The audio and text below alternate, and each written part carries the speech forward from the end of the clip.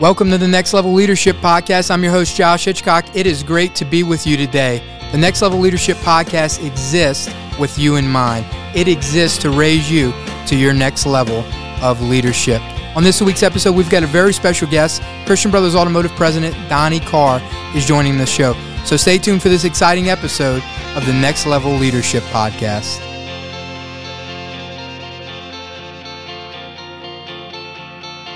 Donnie, it's such a joy to be with you today. I so appreciate you coming on the program and being willing to speak with us. I tell you, your leadership speaks for itself. I know at CBA you are very well respected across the brand, across the community, and even in the franchising industry as a whole. What we're doing at Christian Brothers Automotive is really unmatched in a lot of ways and breaking records every time we turn around. And I think that speaks a little bit to the testament of your leadership. But Donnie, I kind of wanted to start off for the sake of our audience is tell us a little bit about yourself. So maybe your childhood, how you grew up, maybe some lessons you learned early on growing up. You know, the son of Mark Carr, right? The founder of Christian Brothers Automotive. How did that come about? How was your childhood, and maybe some lessons you took away from that? It's a great question, Josh. So yeah, childhood, obviously, a lot of fun was had in the Carr household growing up. One of the biggest focuses was service, right? So if you ever wanted to lead, you need to lead from a place of service. And so I think that servant attitude that, hey, you're not better than anyone else, you're not above anyone else, but more so you're here to help support, grow others was something that was very important in our household. And I think as many people know, my dad and my mom didn't come from money, and so it's something that they worked extremely hard for. And so we were taught to appreciate what you have, whether it was a lot or a little. You were grateful for what it was, and I think that was part of it. Is just being thankful, right? I mean, because sure. Even as a lower income family in the United States of America, we still have more than so many other people, and so being grateful for that was something that was important, and it was something that both my mom and dad shared on a regular basis the value of. Wow, I love that. So you grew up in an area where, hey, it was great to have fun, but you were also taught the value of hard work. And on that note, I think it's fascinating. One of the benefits of living in the United States is there's so many stories just like yours that you come from a lower income area, and then all of a sudden, a business is started, an idea is had that takes off, and now you're in a more blessed situation where you're able to bless other people. So, if you would tell us how you were able to successfully navigate your leadership journey without stepping on others or going about it the wrong way. Because I feel oftentimes, especially with people that are trying to progress in life, they're trying to grow, they're trying to take their life personally, financially, etc., into a more positive direction.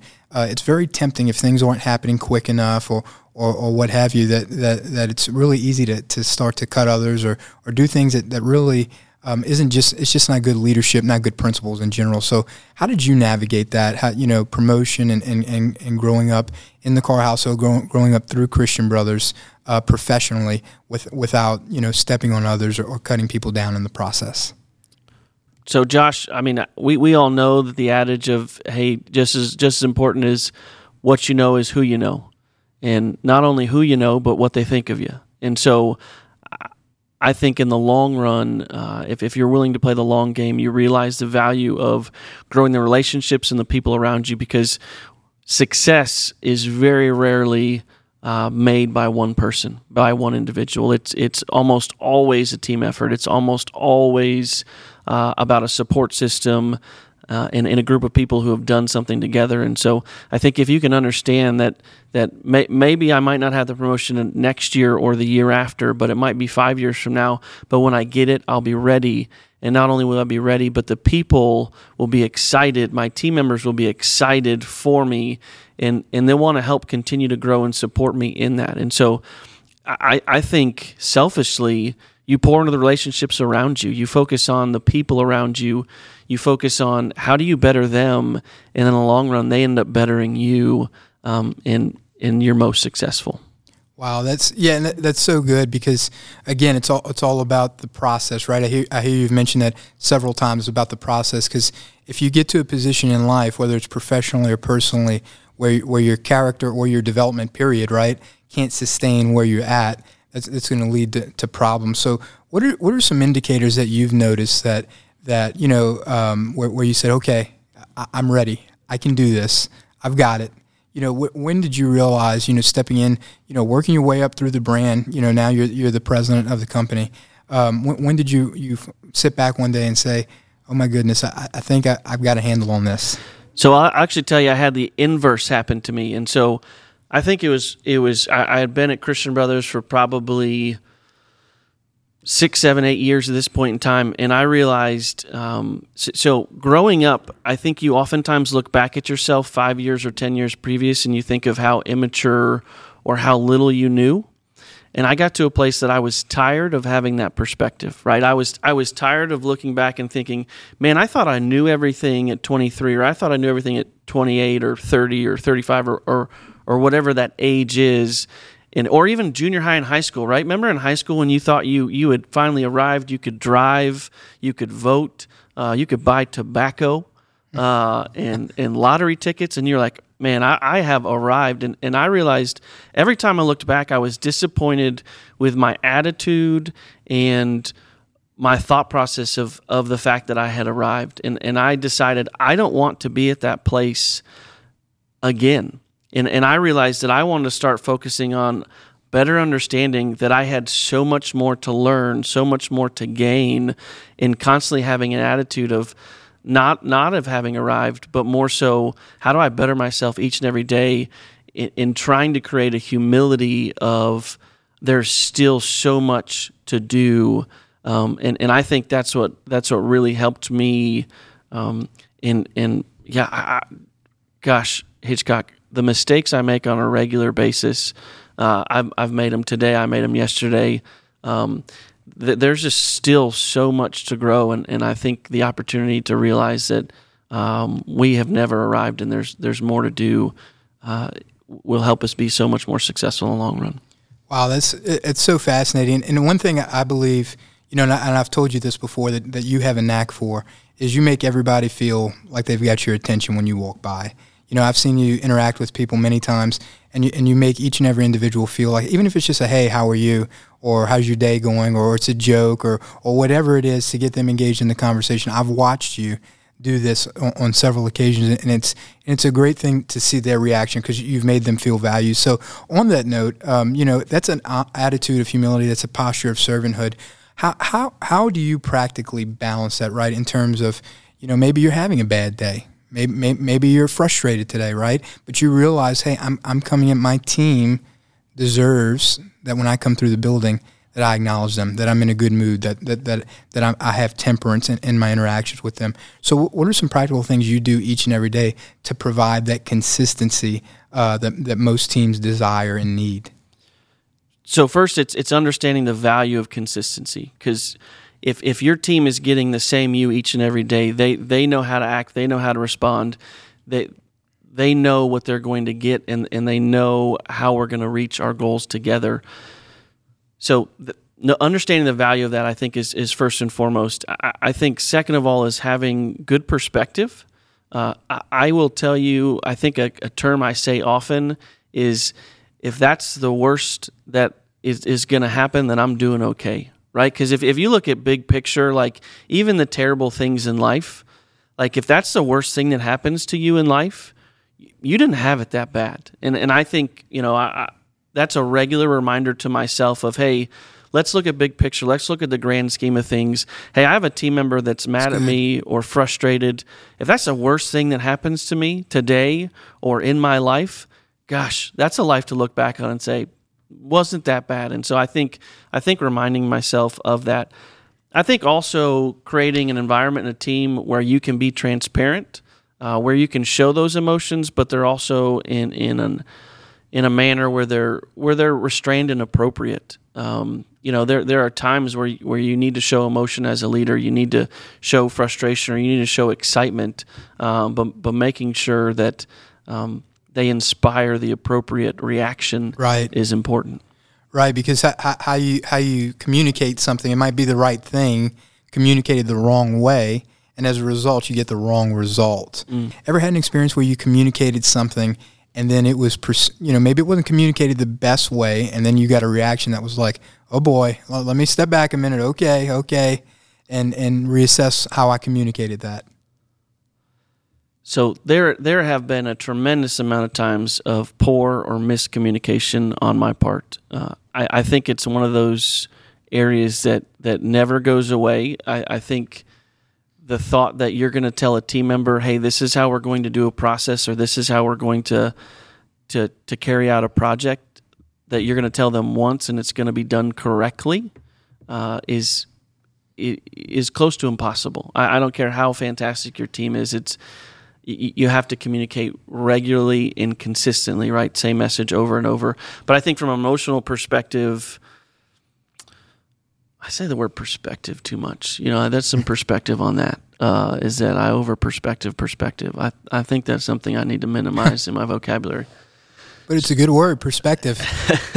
Yeah. I think it's a stronger word than opinion or thought. I think it's, I don't know, for lack of better words, a more professional, a deep thought, philosophical word, perspective. I guess to answer your question about a communication that I enlisted or I attempted to get one reaction and I got a different one, is I think when you have team members that have fallen short of goals or have done something incorrectly, I think there's definitely been times where I took a line of coming down on them. And shortly thereafter, I realized that they had come down hard enough on themselves already, and it wasn't necessary, and it created a greater funk or a greater frustration than was necessary. Because a lot of your great team members are going to be more upset about their shortcoming than you are, and so I think attempting to gauge the situation and say, hey, do they truly feel bad? Are they frustrated? Are they upset? Do they realize what they've done wrong?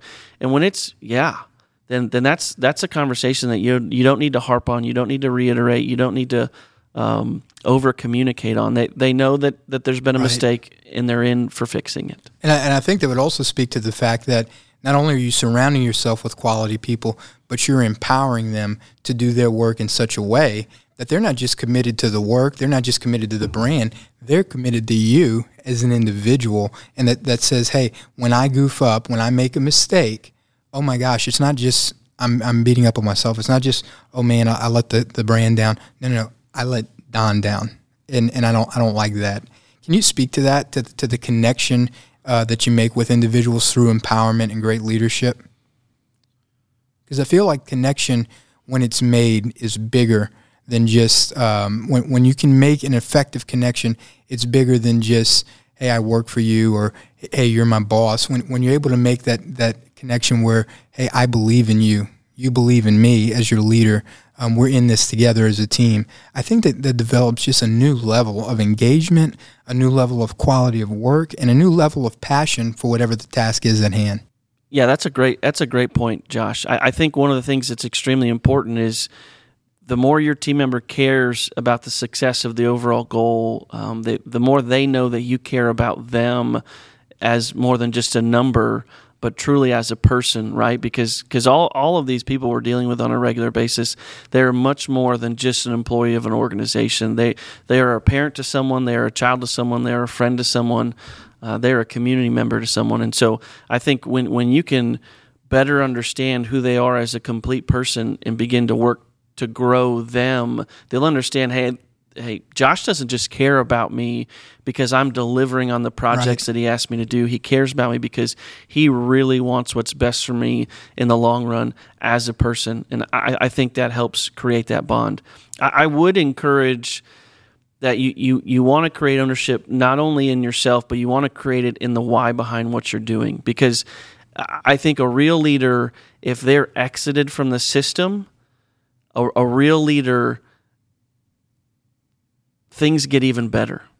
That's good. Because they are so bought into the why of what they are attempting to accomplish that, yes, they care about Josh and they care about what he thinks, but even more importantly, whether Josh is there or not, the why of serving amazing guests with the best automotive repair service is just as important to them with you removed from that equation.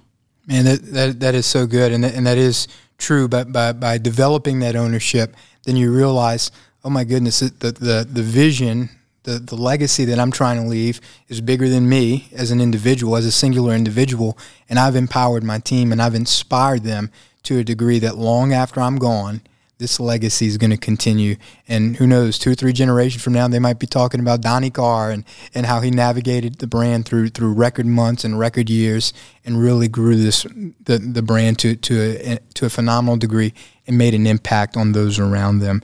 So what are some of the most valuable leadership lessons that you've learned? You know, whether that's, you know, as a child you grew up, we talked about that, how you grew up and you worked your way from the bottom up in CBA. You didn't come in at executive level management. You know, you worked your way up, which again, inspiring in and of itself.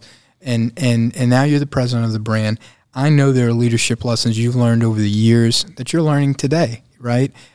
Through others and so forth. So what are some leadership lessons that maybe you've learned that just stand out to you that you say, oh my goodness, if I could just enlist a few, here are some that I wish I would have known this, you know, at 21 years old. I wish I would have known this at 26 years old. So a couple of them, Josh, one would be is don't pass the buck, but pass the reward as often as possible. I think in almost every situation, I think in almost every situation there is an opportunity to give credence or congratulations to someone else. There is always someone who is involved in that project, in that success, that you can give the congratulations to, and look for opportunities to not take it. I think when you can remind yourself on a regular basis that, hey, you're doing great things, but there are so many other people that are helping create these great things. There's 125 people at the home office. I would be foolish to sit here and say that I am the reason for Christian Brothers Automotive success.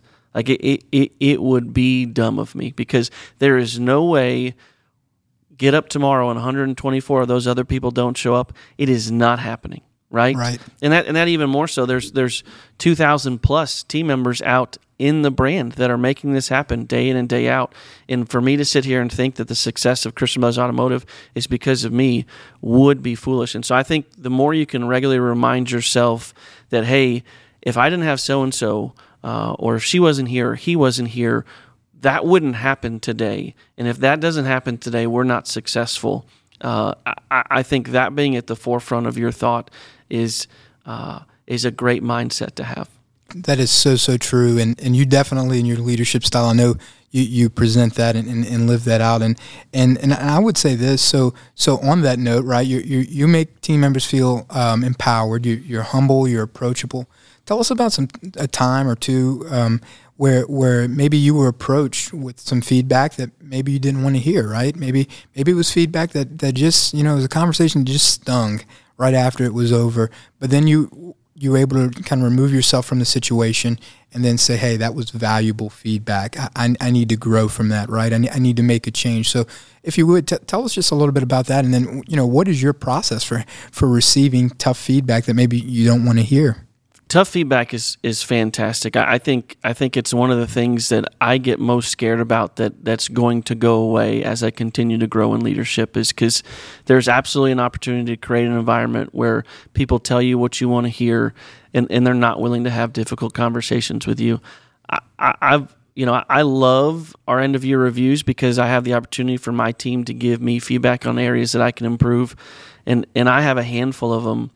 So one of the things that I could do a whole lot better about is I absolutely can be closed-minded at times. I absolutely can come to a place where I believe this is what is best and this is what is right, and I can do a bad job of listening and really gaining perspective from someone else on what it is they're saying. One of our culture commitments is seek first to understand, then to be understood, and I would love to think that I do that all the time, but that's absolutely something that I can improve upon, and that's been shared with me. I think some of the other things is there have been times that I can be too quick to a decision, I think I can get to a place where it's like, okay, I have the gist of the facts, and I'm going to make a decision real quick, and we're going to move forward with that. And there are times that I need to process more. I need to get more input from others, and then I need to wait on making a decision and avoid making an emotional decision. Right, because that often in the heat of a moment, I imagine that can be a difficult thing to do. You're being confronted or told something that, I don't want to hear this.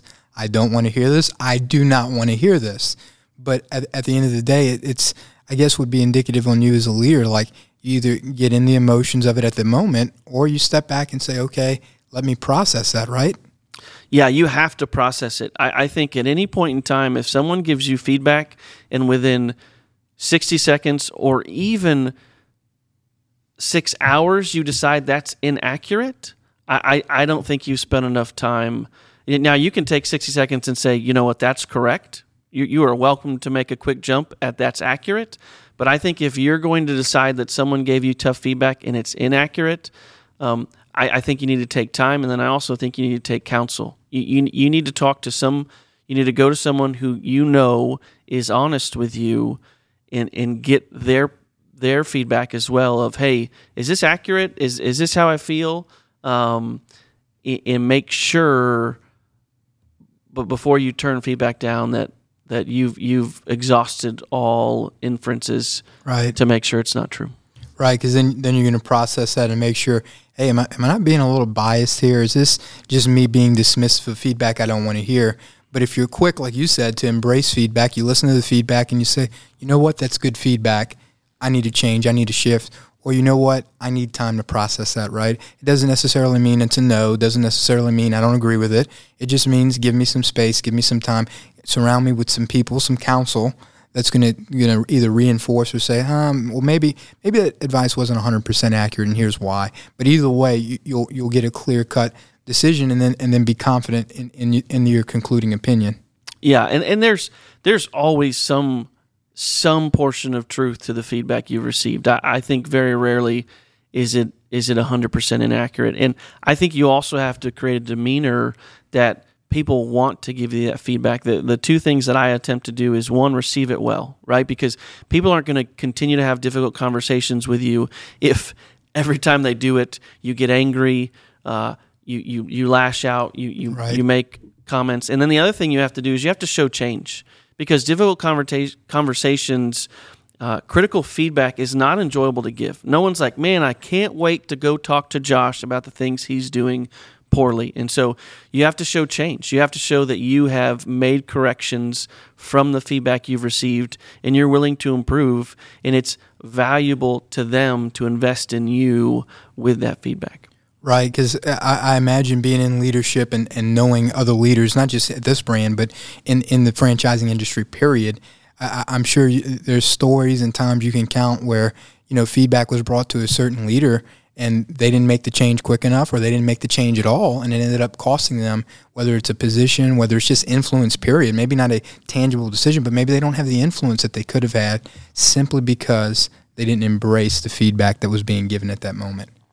Yeah, and it's one of the scary things as you continue to grow in your leadership. I like to say that your best opportunity to know how good of a leader you are is when you have no authority, right? So that's good. I know if I can influence Josh Hitchcock, but I'm not his boss and I'm not in a position of authority over him, that's real leadership. But the higher up you go, the more difficult it is to understand, am I a good leader because I have authority and position and title, or is it because I'm a good leader? One of the things that was very interesting to me in a global leadership summit I attended is they did a study on EQ, and they showed through positionally how EQ rose, except for at the CEO level. The CEO level actually had a lower EQ than presidents or vice presidents, or maybe not presidents, vice presidents or director levels, and things like that, because you can get to a place and it's very easy to create an environment where you don't have to have emotional intelligence anymore, because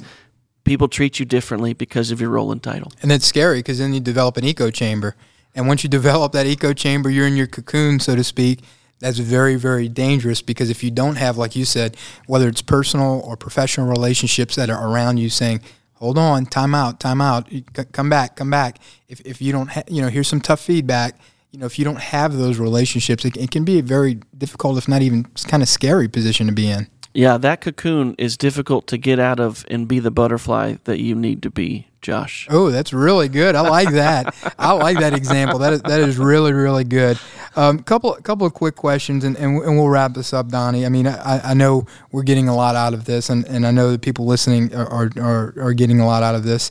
What is, and this you can divulge details appropriately, right? So this is a question that you may not be able to give specifics, but more or less a general scenario. But what is the most difficult decision you've ever made as a leader? Most difficult decision you've ever made as a leader? Because I know leadership is often made and rises and falls on the ability to make the tough decisions, whether it's the tough feedback, whether it's the tough decision, maybe, whether it's the tough whatever, but leadership oftentimes falls on the ability to make those tough decisions and do them in a timely manner, right? And so I was just curious as to maybe the most difficult decision, generally speaking, that you've ever had to make. The most difficult decisions to me are when it comes to terminating people. There's some easy ones. Hey, they stole. Hey, they lied. Things of that nature. But when you have people that are good people, but just are not the right fit, and you understand that you're going to make a decision that's going to have a decent impact on their life, and their livelihood, that's a tough decision to make. And I think even more so when you have a performer that's not the right culture fit, also a difficult decision, right, to make. I think those are some of the tougher decisions. Or there's times when people have been great with the organization, but they're in a position where their skills and abilities are not at the same level that their position is. And I think that's right. The other time when it's difficult to make that decision. Right, and those are, and all those scenarios are very difficult decisions. And decisions, as you enumerated earlier, you have to remove yourself from the emotion of it and just say, hey, and like you said, if you put others in front, you put others as the focus, right? And you say, hey, I'm most concerned about you. I want your well-being. Hey, this role is not a fit for you. Or, hey, as a company, we don't have room for your continued growth, but you've got all the skill sets you need. Or, hey, this role would better suit you, whatever that is. If you, like you said, remove yourself from the emotions in the middle of that, you'll be able to make those decisions and appropriately navigate the chart forward. Mm-hmm. So wrapping up, I'll ask you this one more question, and then we'll wrap this up. But looking forward, right? Leadership is about looking forward in the future and being a little bit of a visionary, right? What do you see in this next generation of leaders that are coming up? If you had some advice, if you had some thoughts about this next generation of leadership and their strengths and weaknesses, that are already in the workforce, maybe they're young in their career, or maybe they're getting ready to enter the workforce, right? What are some tips that you would give them in terms of just successful leadership and principles that you've seen? One of the things I would say, Josh, is don't be in a rush. And I know the irony of the statement because of the opportunities that I've been given at the ages that I have. But I think one of the times that I most enjoyed my time here at Christian Motors Automotive is when I rested, or I just owned my current position, and I was not concerned about what was next, and I was more concerned about doing the best job possible with what I had at that current time. I think oftentimes we are always, hey, what's your 5-year goals? What's your 10-year goals? And don't get me wrong, I love goals. I think they're extremely important. But I think just owning where you are and doing your best at that is something that is extremely valuable. I think from a what I'm excited about these upcoming generations is I love the desire and the passion for social equality. Right. I mean, that is love your neighbor as yourself, right? And so that's something that I'm very excited about having moving forward and knowing that it's something that people care deeply about.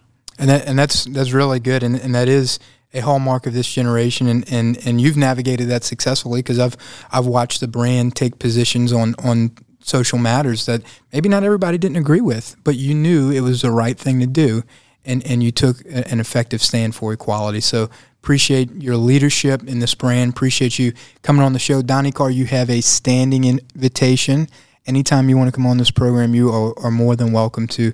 But, sir, we appreciate you. We appreciate your leadership. And I know that I, and along with everybody that's listening, is walking away better than before by hearing your perspective on all things leadership. So thank you so much again for joining us. My pleasure, Josh. And I think you probably said way too many nice things about me. That's the only inaccuracies I heard on this podcast. But besides that, I loved it and would love to come back again. All right. Well, thank you so much. Donnie Carr, everybody. Thank you for joining us, Donnie. Well, I don't know about you, but I'm walking away better than I did before. I tell you, I took plenty of mental notes as to what Donnie talked about today because these are some valuable leadership lessons. So, on that note, I want to leave you with this thought from Isaiah chapter 60, verse 22. It says, "At the right time, I, the Lord, will make it happen." And I received that for myself. Let's go into this week leading well and remember that promise. So, keep leading well, everybody. See you next week.